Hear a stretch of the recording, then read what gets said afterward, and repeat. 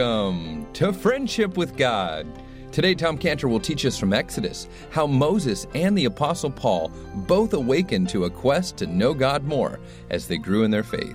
This message is available for free download at friendshipwithgod.org. Now, before we begin today's teaching program from the book of Exodus, Tom Cantor would like to personally invite you to come out to the Creation and Earth History Museum and our Museum Day that's happening Saturday, September 28th. That's Saturday, September 28th from 9 a.m. to 9 p.m. Saturday, September 28th from 9 a.m. to 9 p.m. at the Creation and Earth History Museum, and that's in Santee, California. So make your plans to come out here. You can get more information on our website, creationsd.org. This is going to be a great museum day, as we have many guest speakers that will be there. One of them will be Tom Cantor himself. We'll also have Dr. Gary Parker, also Dan Breeding, the Animal Man, and the cast and crew of Jonathan Park for a live performance, as well as Russ Miller, Dr. Randy Galiza, Dr. John Morris, and Ray Comfort. Great speakers that are going to be there for the Museum Day on September 28th, again from 9 a.m. to 6 p.m. Now, this year's focus is on kids, and we've got activities that include the launch of new kids exhibits. We'll have petting zoos, creeping things reptile encounter, face paintings, balloon artists, raffles, foods, refreshment, and more. We even have Chick-fil-A sponsoring the event. Now, again, we want to invite you out Saturday, September 28th from 9 a.m. to 6 p.m. Now, this is the world's first creation museum that Tom Cantor owns and operates, and it's the second largest in the country and in the world. And Tom Cantor would like you to see this expanded creation and history museum on Museum Day, Saturday, September 28th. Now, we've got the 6 days of creation. We've also got a human anatomy wing and a life-size tabernacle theater display presentation that's done by Tom Cantor. It's one of a kind, can't be found anywhere else. Now, the museum is located at 10946 Woodside Avenue North in Santee, California. You can go to creationsd.org, CreationSD for San Diego, creationsd.org to learn more information, or call 1-800-247-3051. That's 1-800-247-3051. Again, make your plans to join us on Saturday, September 28th at the Creation and Earth History Museum in Santee, California. Again, go to creationsd.org for more information, or 1-800-247-3051. Now remember, the Friendship with God radio program messages from Tom Cantor are always available free for listening and free download at friendshipwithgod.org. That's friendshipwithgod.org. Now here's Tom Cantor as we begin today's study from the book of Exodus every Thursday and Friday. Hi, I'd like to welcome you again as we continue in our study in the book of Exodus, and what a wonderful book this is turning out to be. Let's start first with asking God for His help. Lord, we are so conscious today of how much we need you. We need you, Lord, because this book, though given to us, Lord, we need you to open this book to us and to teach us and to show us, most of all, our wonderful Lord Jesus Christ. In His name we pray. Amen. Now, we're going to continue as we have in the study of this book. In this passage here, this is such an important area, such an important passage here of the calling of Moses. But beyond just the calling of Moses, we see deep, wonderful truths. And so that's why we're spending a little bit extra time in here. And what we'll do now is just to refresh ourselves with the passage. We'll start and read again in Exodus chapter 3, verse 7. And the Lord said, I have surely seen the affliction of my people which are in Egypt, and have heard their cry by reason of their taskmasters, for I know their sorrows. And I am come down to deliver them out of the hand of the Egyptians, and to bring them up out of that land into a good land, and a large, unto a land flowing with milk and honey, unto the place of the Canaanites, the Hittites, the Amorites, the Perizzites, the Hivites, and the Jebusites. Now therefore, behold, the cry of the children of Israel is come unto me, and I have also seen the oppression wherewith the Egyptians oppress them. Come now therefore, and I will send thee unto Pharaoh, that thou mayest bring forth my people, the children of Israel, out of Egypt. And Moses said unto God, Who am I, that I should go unto Pharaoh, and that I should bring forth the children of Israel out of Egypt? And he said, Certainly I will be with thee, and this shall be a token unto thee, that I have sent thee. When thou hast brought forth the people out of Egypt, ye shall serve God upon this mountain. And Moses said unto God, Behold, when I come unto the children of Israel, and shall say unto them, The God of your fathers has sent me unto you, and they shall say to me, What is his name? And what shall I say unto them? And God said unto Moses, I am that I am. And he said, Thus shalt thou say unto the children of Israel, I am hath sent me unto you. And God said moreover unto Moses, Thus shalt thou say unto the children of Israel, The Lord God of your fathers, the God of Abraham, the God of Isaac, the God of Jacob, hath sent me unto you. This is my name forever, and this is my memorial unto all generations. So here we are. This is a tremendous passage here, and it is so pregnant with truth. And what we want to do is just to look at just parts of it here. And as we do, we feel like we're barely scratching the surface for all the truth that's contained here. But in verse 13, we've sort of camped out a little bit on this fact where Moses is saying that, is asking God that when he goes to the Jewish people, and he says to them that God, the God of their fathers, has sent me unto them, he's saying to them that he says, they're going to say to me, what is his name? That's what he's saying here. He's saying, they shall say to me, what is his name? How did he know? How did Moses know that the people would say that they're going to say, what is his name? How was Moses so sure that this was going to be the very topic? Moses was sure because Moses now is speaking as a priest. You see, the difference between the prophet and the priest is that the prophet speaks for God to the people, but the priest speaks to God from the people. The priest is, as it says in Hebrews, every priest is taken from among men. And that's the key to the understanding of the word priest. He is from among men. And Moses now, when he asks this question, what is his name? He is speaking from among the Jewish people. He is taken from among the Jewish people. He speaks for the Jewish people. So now with the heart of the Jewish people, with knowing what the Jewish people have on their mind, he says, I know because I am their representative. I am their priest. I represent them. And standing in this place of representation, I know what's going to be foremost on their heart and on their mind. And what is that? It is, what is his name? What is his name? This is very important for us to understand because the Lord Jesus Christ is our great high priest. He is our great, our big, as the word is, gadol, our big high priest, our great high priest. He's our priest. So when he makes intercession for us, as our priest, he speaks for us. He says, Father, do not destroy the people, for I became part of the people. And he did.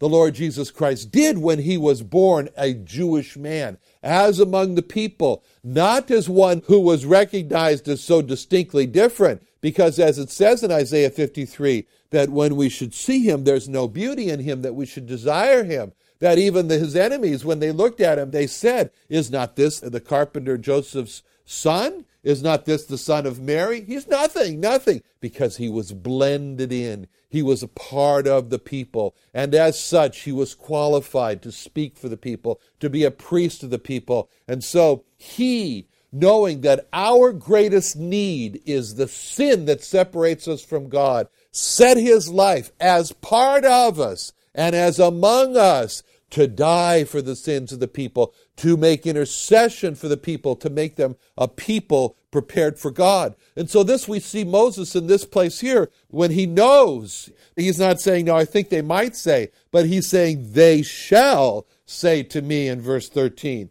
They shall say to me, what is his name? He knows because he's speaking, he's representing the Jewish people at that point. And so he poses this question to God, and he says, what is his name? Now, Moses is now visualizing also in his mind what it's going to be like when he comes to the Jewish people. He's walking it through in his mind, and he tells them, he sees himself telling them that the God of their fathers has sent him to them, and he's now anticipating in his mind that they're going to say to them, yeah, so what's his name? And this God of yours, Moses, this God of yours, and you say, this is the God of our fathers? So tell us, Moses, what's his name? And he's afraid. Moses is also afraid because Moses is so afraid of another failure. Moses has looked back on his life. He's had a lot of time during this 40 years, the second period of his life, second period of 40 years. And during this 40 years, he's had a lot of time to look back, which he's done, and he sees failure, failure, failure, one right after the other. He was in the position of a prince. Moses was a prince in Egypt, and Moses failed to work that leverage that he had to deliver the Jewish people out of Egypt. Moses failed as he had to run for his life out of Egypt. And as Moses pictures in his life, how he just barely getting out by the skin of his teeth. And Pharaoh was you could almost feel the claws of Pharaoh at every juncture of his leaving, of his own personal exodus, let's say, out of Egypt. And as Pharaoh was trying to kill him, and he saw that, and he says, oh, what a failure I was to leverage the position I had as prince to get my people delivered out of Egypt. In the position of one of the Jewish people who might persuade the Jewish people, it's another position he had. He was one of them, one of the Jewish people. He was in a position to try to attempt that he might persuade possibly the Jewish people to accept him as their leader, to accept him as the one who was going to deliver them, to accept him as the one who would bring them all together so that they could leave. And Moses looks back on that and he says, failure, I failed there again. I failed as the Jewish people pushed me away. And however hard I tried, finally, my report card was when the Jewish people shoved me away, rejected me, and said to me those searing words, who made thee a prince and a judge over us? They spoke to me with words of despisal. They spoke to me in an attitude of rejection. They spoke to me as they reproached me, as they rebuked me for even thinking that I could be a prince, I could be a judge over them. Forget about it, they said, in essence. No. And even now in the position of one who could bring the knowledge of God, because the people of God had gotten far from God. The Jewish people had gotten far from God there in Egypt, and they needed the knowledge of God. And Moses had the knowledge of God. So he looks at himself and he said, I am a man with the knowledge of God, going to a people who need the knowledge of God. And as he looks at that in his own life, and again he has to say, I am the person with the knowledge of God, my own wife, the closest one to me on earth. My own wife doesn't have the knowledge of God. My own wife, and later on we're going to see this, how Moses failed with his own wife. He failed with his bride to bring her the knowledge of God, as we're going to see how his wife refused to let Moses circumcise their son. And when finally it came to the point where it was such a conflict between Moses and God that actually God was to the point where he was going to kill Moses over this issue.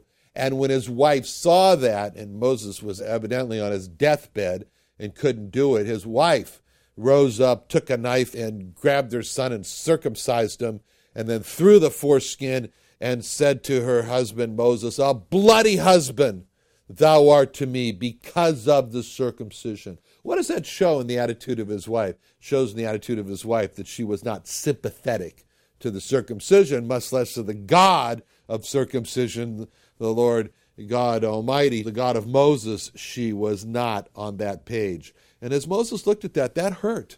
That hurt a lot when that wife of his took and threw the foreskin and said, a bloody husband thou art to me because of the circumcision. That hurt a lot. That hurt a lot in many, many different areas. That hurt because of their relationship together. It was shot. And that hurt Moses. That hurt a lot because of the display that she was making in front of their child, their son. And that hurt Moses a lot. And it also hurt because Moses looked at this woman, his wife, and said, oh, it's not me she's throwing that foreskin and saying those words against. It's God. She's put herself in a very dangerous position. And that hurt. That hurt the husband Moses. But you know what hurt him also? It hurt him because when she did that display of the bloody husband thou art to me, with the foreskin and the knife and all the drama and the blood, and what that hurt Moses has said, I failed. I failed to bring my wife into the knowledge of God. Now I'm going to go and bring the Jewish people in the knowledge of God. What are my credentials? Color me Mr. Failure in the home. Moses the father, Moses the teacher, Moses the spiritual leader in the home. Failed! And that hurt. That hurt a lot when she went through that tirade. And so he looks back over his own life and he says to himself, failure, failure, failure, failure, failure. And Moses was weary with being a failure. He was worn out. He was tired. He was tired of being a failure. And now, because God's called him, he's about to embark on this next great venture to deliver the Jewish people. And Moses wants so much just not to fail. Not another failure, please. And so he's anticipating all the obstacles that are going to be in his way as he goes out, as he's going to go do what God says. He's resolved to go and obey God. Thank God. And good, Moses, good, to not let, as Paul said, the things which are behind me.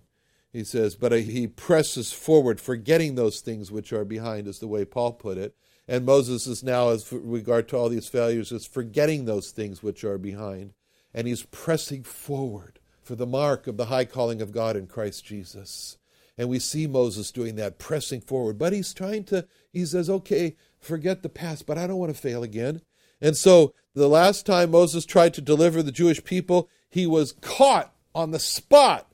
He was caught unprepared. He was caught by surprise. By surprise of what? The rejection of the Jewish people. It caught him off guard, caught him on the spot. And he wondered as he looked at this, how it all happened, how he was caught off guard, how he was surprised, how he was so unprepared. And he thought back on it. He wondered, how was he found out to be the killer of that Egyptian? What happened? It said explicitly there that Moses looked this way and he looked that way before he killed that Egyptian. And he didn't see anyone. But obviously, Moses was seen by the Jewish people, by somebody, because the next day they taunted him with the call in Exodus 2:14, and he said, and who made thee a prince and a judge over us? Intendest thou to kill us, to kill me, as thou killest the Egyptian? And Moses feared and said, surely this thing is known. See, that was the words of a man who is caught off guard, caught on the spot, he's surprised. And that fear that it says Moses had was also a shock fear, because he knew that he had failed to prepare, and he knew that he had failed to anticipate what happened, and he was caught off guard by that statement. And now it's 40 years since that happened, and Moses is still afraid of being caught off guard, of being caught unprepared, of being caught by surprise. And so he's afraid. He's afraid to fail. And he can see himself standing in front of all those Jewish people, and he says, God sent me to you, with a big smile on his face, and then being put on the spot again, being unprepared, being caught off guard. And so he asks God for the answer to the question that he anticipates. I know they're going to ask me, what is God's name who sent you to us? So tell us, Moses, what's his name? You're the one who knows all about God, so tell us what his name is then. And that is one angle for why Moses was asking God this question. But let's expand this a little more. Let's expand it into a little bit of a deeper consideration. Because for us as believers, Moses is not just the great deliverer of the Jewish people in the year of the law of God. We put ourselves in the place of the believing Jews at that time. And there was at least Joshua and Caleb. And we see Moses as our speaker. And we say, oh, good, Moses speaks for us. Moses says what we want to say. And seeing ourselves as one of those believers, we see Moses again, as we've been talking about, as our priest. Our priest. Very similar to the Jewish people and the very small remnant of believing Jews. For the Jewish people, the Lord Jesus Christ is not their speaker, is not their priest. They have totally rejected him as that. But by contrast, for example, the small remnant of Joshua and Caleb out of 2 million, by contrast, for the Jewish believers, the Lord Jesus Christ is their speaker. He is their priest. And so as a priest, Moses is our representative, and he speaks for us. And what he says here are our words. And here he's speaking for us, and he's asking what every believer wants to know. He's asking what you want to know. He's asking what I want to know. The desire of every believer, the desire of every awakened soul is to know who God is. It's to know who God is. As a matter of fact, you can sort of almost divide everybody in the world into one of two categories, and there are those who want to know who God is, and they care to know God's name, and then there are those who don't want to know, who could not care less, of whom it is no interest at all as to who God is, as to what his name is. But the desire of every believer, of every awakened soul, is to know who God is, to want to know him. And there comes a time in the life of little children, and that time arrives in the case of little children when their God consciousness seems to wake up, seems to blossom like a flower. The time has come. It's the time of God bloom. It's a time of the opening up.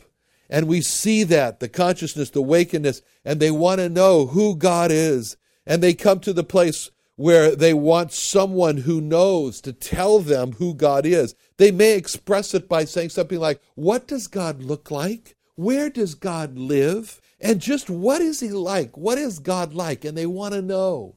And that's what the Lord Jesus Christ meant when he said, unless you become as a little child, you won't enter into heaven. Unless you have that bloom of spring, as like the flowers that open up, and they want to know who God is and that God consciousness, the Lord Jesus Christ said, you can't get to the kingdom of heaven. You can't get to heaven unless you have that. You know, there's a wonderful flower in Israel, and it only blooms at night.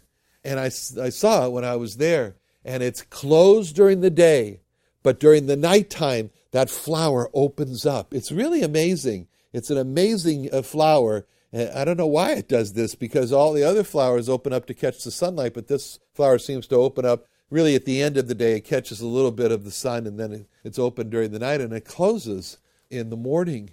And you know, that flower is a wonderful example of how a believer becomes a believer. Because every person has the nighttime that falls into their lives. Thank you for joining us today. Now, we get a lot of calls, emails, and feedback on how you love the Friendship with God radio program.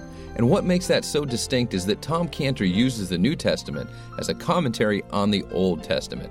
By seeing the oneness of the Old and the New Testament, Tom brings to life the grace of God in the Old Testament by showing how God deals with the universal lostness of man and the everlasting covenant of love that God has for the Jewish people and for you today.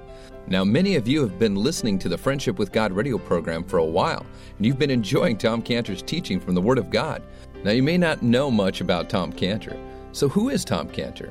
Tom Cantor is an amazing man of faith and also a great Bible teacher, of course, that you know from this program. But Tom Cantor is also a successful Jewish businessman. And he's also a Jewish Christian who's a follower of the Lord Jesus Christ. Now, part of his success in business is being the CEO and president of Scantibodies Laboratory. It's one of the largest privately held biotech companies in the world and represented on 5 continents and has over 800 employees. Now, Tom Cantor is also the 2009 Whistleblower of the Year, helping to save thousands of patients' lives by speaking the truth and winning one of the largest judgments in U.S. history. But if you ask Tom Cantor about all of these accomplishments, none of them are as important as compared to what God has done through his business's missions. You see, his regular business is what Tom calls the small job. And his big business, well, that's God's business. And that's important business. And Tom's motto has always been from God, you take care of my business, and I'll take care of your business. From Luke 2:49. Now, Tom teaches every Sunday at the Mission Valley Community Chapel, located here in San Diego, California. And Tom is also the founder of several ministries the Light and Life Foundation, as well as Israel Restoration Ministries. Israel Restoration Ministries reaches over 1 million lost Jewish people a year. We have hundreds of volunteer and part-time missionaries, as well as a few full-time missionaries that go out and take the gospel to the Jewish people. Now, if you'd like to work with Israel Restoration Ministries and be a full-time gospel missionary to the Jewish people in the Southern California area, we've got an opportunity for you. Or maybe you'd like to be a part-time volunteer missionary to the Jewish people and you'd like to work with us. Well, we want you to call us today at 1-800-247-3051. 1-800-247-3051. 1-800-247-3051. We're looking for people that are interested in going door to door or building relationships with people right where they're at, joining up with us in our coordinated events where we go to colleges and also retirement homes and other public events to try to reach Jewish people. If you'd like to join us as a volunteer working part-time or full-time, go to friendshipwithgod.org, friendshipwithgod.org to learn more information, or 1-800-247-3051.